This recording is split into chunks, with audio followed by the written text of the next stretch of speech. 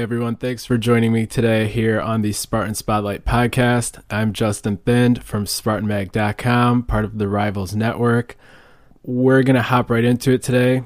I'm just going to run through some of the observations I had in today's game. Corey's not with me today for this episode, but he'll be here for the episode later in the week where we preview next week's game. But just hopping right into the observations that I saw today, the first thing I want to touch on is something that kind of left me with an unsettled feeling before the game even started, and that was the decision to start Connor Hayward. Right from when the decision was revealed by the commentary team on BTN before the game started, that was something that just did not sit right with me. Putting it as clear as possible so there's no confusion about my stance on the usage of Connor Hayward, I would basically say I haven't hit leg day here in about 6 months since the pandemic started, and I think I'm more explosive than Connor Hayward. I don't understand the use of him in the offense if you're going to be handing the ball to him, let alone giving him 7 carries. The notion was that they went with Connor Hayward because of pass protection purposes, and he gifted them 7 points as far as I'm concerned on that play where he didn't block anybody on the strip sack fumble. No quarterback's internal clock expects them to get hit that hard, that quickly, right after getting the snap. And Connor decided to not block anybody that was in front of him on that play. I don't know if he was deciding between blocking one of 2 guys. I recall that it was just him one-on-one. I may be wrong, but fact of the matter is he didn't block anybody. That put Rutgers up 14-0 right from the beginning. It really changed things. And then I don't understand using him on swing passes. I don't think that he's going to be catching the ball and exploding through any hole. Now he might have the most sure hands out of any of the running backs, so he might grade out better than them when it comes to catching the ball. But what's he going to do after he catches the ball? That's what I'm more interested to see when considering the decision of throwing swing passes to a given running back. I think that if he doesn't have that strip sack that he allowed on the one play, maybe you could say that the decision to use him for pass protection might be justified. I didn't really watch that closely other than that one time that it was highlighted on that play. Maybe that part of the rationale was justified other than that play, but I feel like that's too glaring enough already to justify that decision. But even if they would have started Elijah Collins and given him more carries, I don't think that would have made much of a difference on the traditional handoffs. I think it would have been better to throw swing passes to him. I think he would explode and hit the hole harder, but traditional handoffs, I don't think he would have been able to do much more with this offensive line. Actually, I think they did end up giving Elijah more carries. I think he had 9 versus Connor Hayward 7, and we saw where all of those carries went. Elijah had an average of 0.3 rush yards today, 9 carries leading to 3 yards. Connor had 7 carries for 18 yards. And then Jordan Simmons, who's a very pleasant surprise, who just hits the hole hard. He had 14 carries for 43 yards, but then he fumbled the ball, and I don't know if he was used after that. So I don't like the decision to play Connor Hayward that much, and in the situations that they did, namely the swing passes. But that still brings me back to the point of I don't think that makes much of a difference if this is the offensive line play you're going to get. I think that Coach Chris Kapilovic is one of the best offensive line coaches in college football. You can go ahead and look at the work he's done taking over the UNC team that he did and what he did to them in just a matter of 2 years, and then getting named the offensive coordinator at UNC as a result, and also doing so well there that Mel hired him at Colorado. I don't think there is any lack in the coaching that the offensive line is receiving. Now, there might not have been enough time to get them coached up to recover from maybe some of the previous teachings that they might have received. But for the most part, I am not worried about the coaching they're receiving. My main concern is the actual personnel in that group. There was absolutely no push, no blocking on any sort of running plays. And I think that if you can't run the ball, then you're not going to win many games. Now, I'm not a proponent of unnecessarily forcing there to be a balance of 50-50, but if you're not able to run the ball, that's just going to discombobulate the entire offense. So touching on the running game and the offensive line a little bit there, now I want to move on to one specific play call related to those two things. If you're down 28-20 and that's your offensive line, and you've seen that that's how they played for the time leading up to that. And you have struggled getting up to 3 yards on multiple runs. I don't understand the logic of going ahead and going for it on 4th and 2. Now, generally, I'm a proponent of going for it on 4th and 2 when you're at that part of the field. As an Eagles fan, that's something that our head coach, Doug Peterson, does all the time. Since he took over the job, he leads the NFL in 4th down attempts. And just generally, I'm a proponent of not kicking field goals when you've gotten the ball down there and you just need 1, 2, maybe 3 yards. But there's not a chance in the world I would even go for that after seeing the push our offensive line was not getting in the time leading up to it. That would have made the game 28-23, I believe. And before the final interception, we only would have needed 8 instead of 11. And then another reason that this is an interesting play to look at is that Will Hunter on Twitter, who does a lot of MSU breakdowns for his newsletter, dove into Mel Tucker's tendencies at Colorado. And he noticed that Mel Tucker's not a very aggressive coach in terms of going for it on 4th down. Yet he went for it on 4th down a few times, with that one sticking out the most, obviously. So that's something interesting to think about, that this is a coach that usually doesn't do that. Across the entire nation, he ends up being on the much, much more conservative side of things on those kind of plays. And this was his decision today. So that's just something interesting to think about here. But so for the offense, that's really all the negatives I'm going to touch on there. Moving to the defense, I don't like the fact that the Spartans didn't stop Rutgers a single time in the red zone from scoring a touchdown. One of the things that Scotty Hazelton was lauded for at Kansas State, though, was 3rd down efficiency, and they kind of held Rutgers to 6 for 15 there. So not amazing, but just above 33%. So we did get what MSU fans were hoping for there. But the thing is that once you get them down that close to the red zone, which a lot of times it was no fault of their own since the offense was fumbling the ball away a lot of the time, eventually, at least one of those times, it'd be nice to get a red zone stop.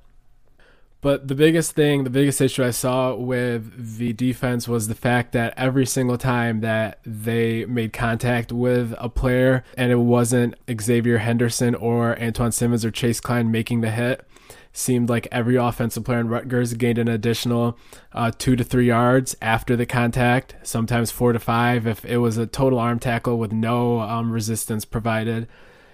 And that's a huge glaring issue. Corey and I were talking about that before I started recording this, and you cannot be letting these guys get an additional few yards every single time, even if you sniff out the play and you recognize exactly what's happening. You get there fast, you get there hard, and then you still can't capitalize on it and let them spill forward for a couple more yards. That was one of the bigger things from the defense. I know they were not primed to be successful today with the field position that they were always facing a lot of the time, but those are some things that they definitely still should have done well. Moving to the positives a little bit, though, I thought that Rocky Lombardi played about as well as you could hope, not counting the turnovers. So looking at his line, he was 31 for 43, 319 yards and 3 touchdowns with the 2 interceptions and the strip sacks.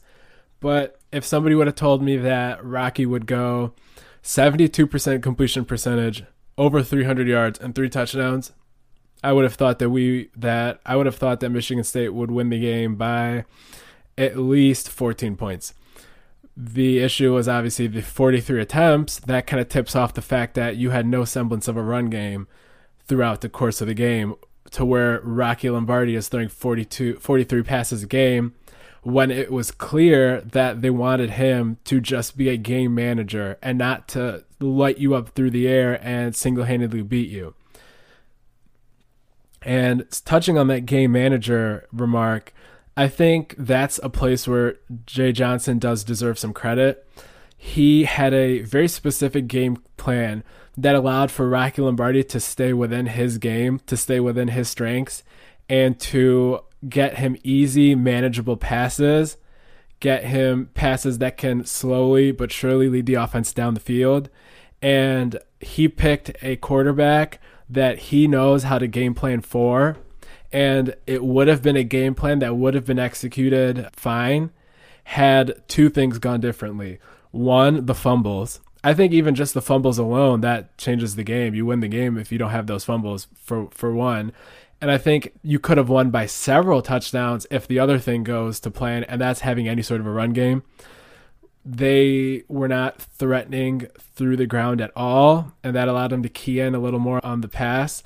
And that probably detracted a little bit away from what Rocky could have done. But just in general, I think proving that a 42% passer in his career, Rocky Lombardi, could go 72% and score 3 touchdowns, I think that's a W for Jay Johnson and his vision for when he named Rocky the starting quarterback. I'm assuming it was mostly his decision. And that was executed fine in terms of the type of plays he chose for the type of quarterback he chose. But the fumbles are just they're just gonna stand in the way of every single chance you have of putting it into the end zone if you're gonna fumble it right when you cross midfield. And I think Jay Johnson, his scheme, that could not have overcome those fumbles. But after complimenting Jay Johnson, I will say that I didn't understand some of the runs on 2nd and 16, the swing passes on like 2nd and 18. Some of those plays, I feel like it was just because he was trying to kind of do the unexpected and go with what he thought Rutgers might not have been expecting. But I wasn't a fan of some of those. But I feel like if you're going to blame the loss on somebody, you can't blame it on Rocky. And other than some of those swing passes, and maybe even if he had a lot of pull in the decision to have Hayward play that role, I think those are the only two things that I would really take away from negatives in Jay Johnson's facet of the game. So all in all, I think those fumbles, they really impacted the outcome. I think Michigan State wins this game if not for the fumbles. And then if you have fumbles and a run game, I think you win it quite easily. So I saw comments after the game of people saying, oh, the team didn't bring the effort and the team looked uninspired. I'm not so sure about that unless you're considering the fumbles to be a part of effort. Maybe I see your argument then if that's your point. Or if you consider the fact that maybe we didn't have any sort of blocking just because of effort. I don't know. I didn't watch any offensive line film. I'm not an expert on offensive line scouting. If your argument is we played uninspired based on the offensive line's blocking, then I see that.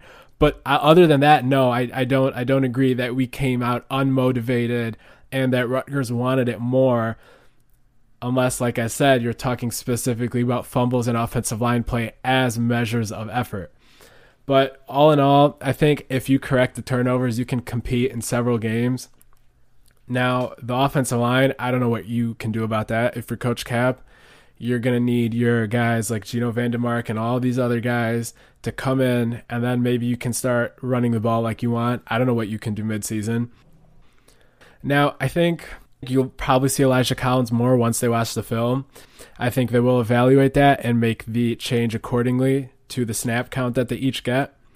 But still, like I said, what is that? You put Elijah Collins behind that offensive line, I don't know what you really get. You're going to be looking like Saquon Barkley from his freshman year at Penn State, where he breaks 6-7 tackles just to make the loss of 5 into a loss of 2. But I think that covers most of the X's and O's for this game.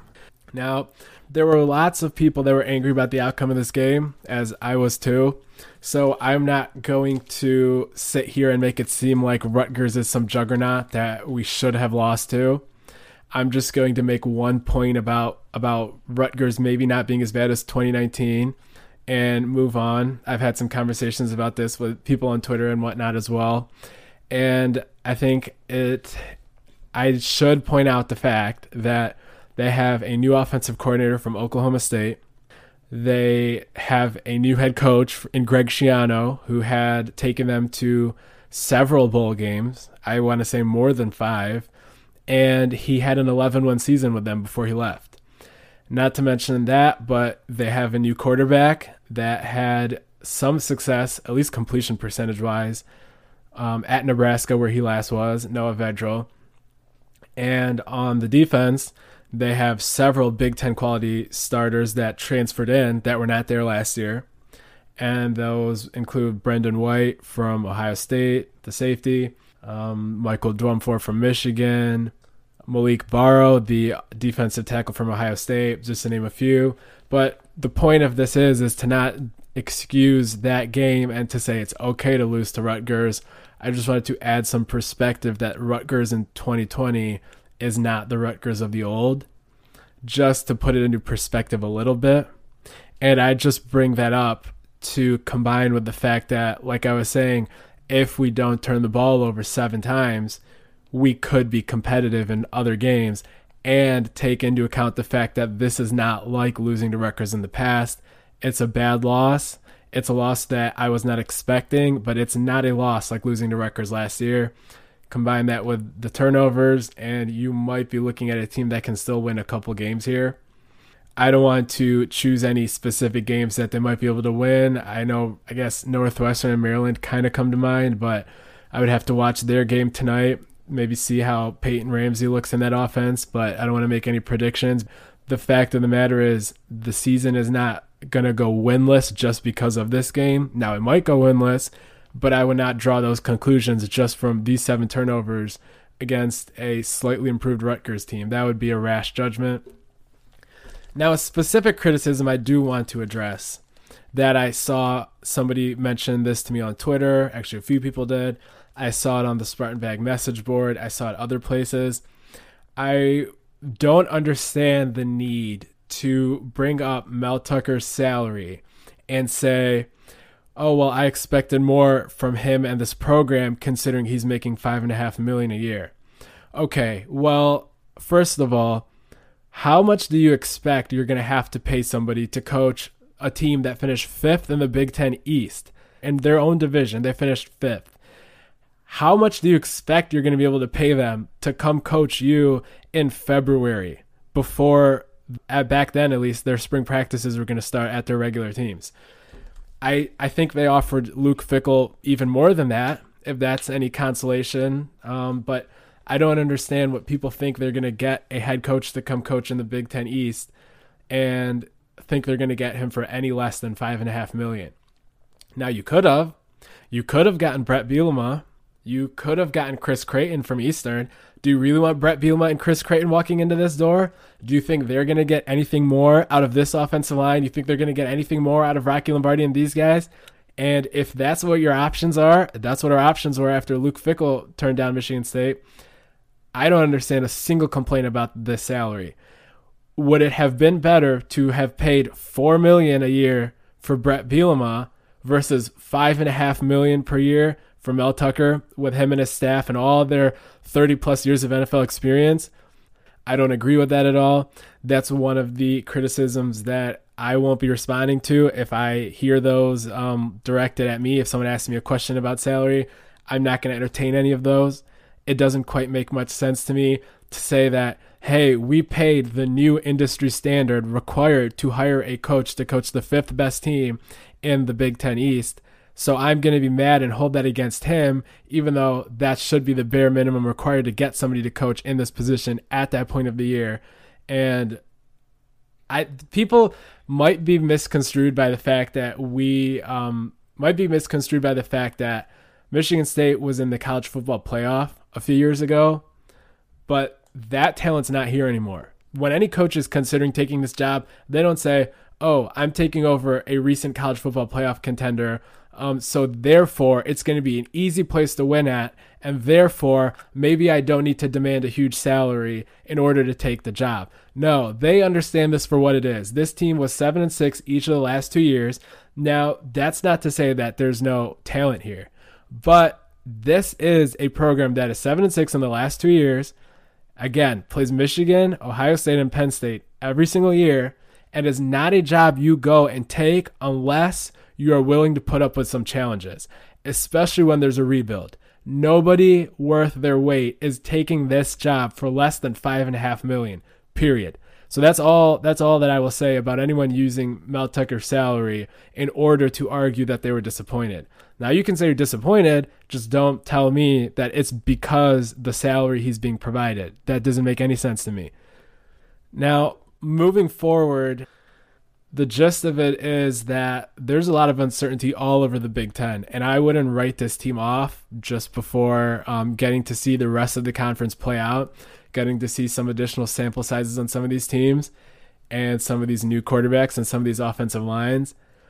Yes, I don't think we'll win more than 3 games, but I don't think that this season is lost just because of today's game. And I don't think that you can specifically start counting certain games as guaranteed losses. I think this team could occasionally look very good and occasionally look like it did today. So you might win a game you're not expecting this team to win, but you also might lose another game like today, maybe against a Maryland that you shouldn't lose to. I think they do end up winning about 2-3 games, I guess, but I wouldn't write off games against certain opponents. There's going to be a lot of highs and a lot of lows with this team, and you don't know which team they're going to come against. So those would be my closing remarks here, and stay tuned for the game preview episode next week against our rival, and thanks for joining in.